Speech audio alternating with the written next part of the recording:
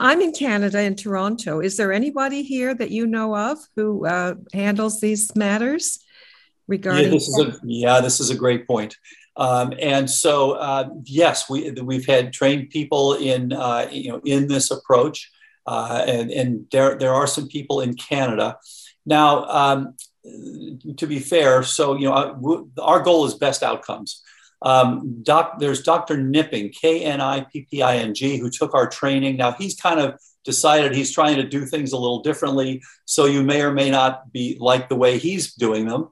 But he's certainly one who has trained in this area, who is in the Toronto area. The other way again is to go on, just go on the website, Apollo Health Co. And look, and they can, you can see, or even, contact them and just say who's in the Toronto area, and we can give you others as well. But yes, there are a number of people in Canada. Dr. Vieg, who's way out in Vancouver, but he's doing fantastic work there. And there are others as well.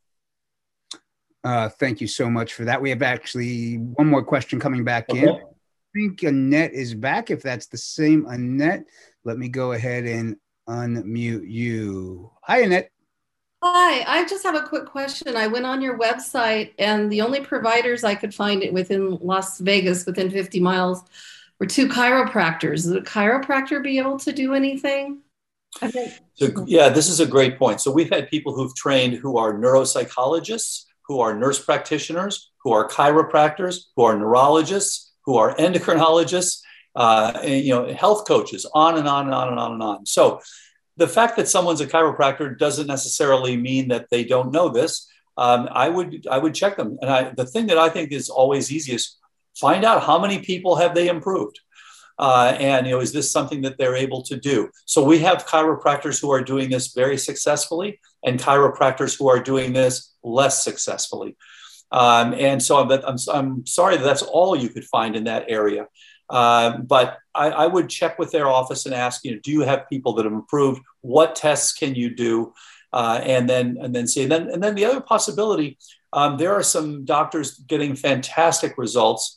For example, in San Diego, Dr. Heather Sanderson and Dr. Wes Youngberg, two people in San Diego that are getting absolutely spectacular results. So you're not terribly far away from San Diego. That's something to think about. Also, Palm Springs, Dr. Jocelyn Brosfield getting excellent results. So something else to think about. So there are different people besides just those. Maybe you want, because you can do a telehealth after the first visit. Typically, you might want to start by taking a little vacation for a day or two and get evaluated by one of those doctors.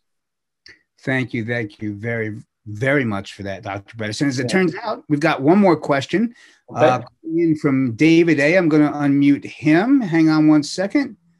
Can you hear me? We can hear you now, David. Okay, great. Thank you so much. Yeah. My first question is the heavy metals. Would you recommend zeolites or oral chelation or IV chelation, or it just depends on the heavy metal? And should you get rid of parasites first before you do either getting rid of heavy metals or any kind of pathogens like Lyme disease? Is there a certain order to which you should address these issues? Yeah, this comes up all the time. So first of all, as far as which heavy metals and what to do, it really depends on how much you have, which ones they are, and where your cognition is. In general, and we heard this in the previous talk, go slowly. This is not a sprint. This is a marathon. We want to slowly improve things. And people often will have a combination. They'll often have some heavy metals. The biggest one we worry about with cognitive decline is mercury. Mercury is the one that you can literally inject mercury into a brain in an animal and get Alzheimer's type changes. It is associated with both the plaques and the tangles of Alzheimer's, and relatively common contributor. However, the others can contribute, especially because they take away your detox. So things like lead and cadmium and arsenic and things like that can be secondary contributors. And of course, there's been the association with aluminum for years. That's been controversial. And that's still, the jury's really still out on that, but there's certainly an epidemiological association. Now, as far as parasites, it depends on which ones. It depends on how you present. So people who present with more of that biotoxin-like illness, I would certainly want to deal with the parasites. But also, you don't want to leave the metals high, and you want to be able to gently. I kind of like, more gentle approaches. If you really get into the heavy chelation, again, just as we heard before, this starts moving things out. And once you have to remember, it's not perfect. When you're moving these toxins out of organs, for example, you're not ferrying them out perfectly. Some of it's dropping off in your blood. So you can create ongoing toxicity by being too exuberant with trying to detox. So take it slowly, keep on going, keep removing it. And you want to change that balance from I'm accumulating them to I'm detoxing. Now, interestingly, when we first looked at these people, we were so surprised. So many people are presenting right around the time of perimenopause and menopause, or andropause.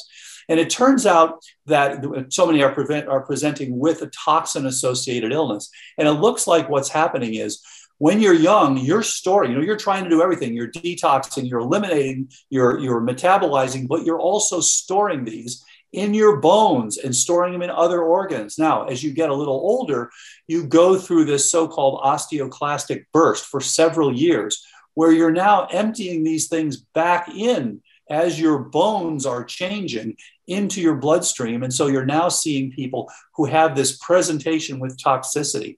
So again, it depends on what the metals are, or what the pathogens are, how extensive these are, your overall presentation, and how you do. Some people really like to do more on the cube. Some people, for the ones who are pretty toxic, I loved at the beginning some intravenous glutathione. Other people like intranasal glutathione.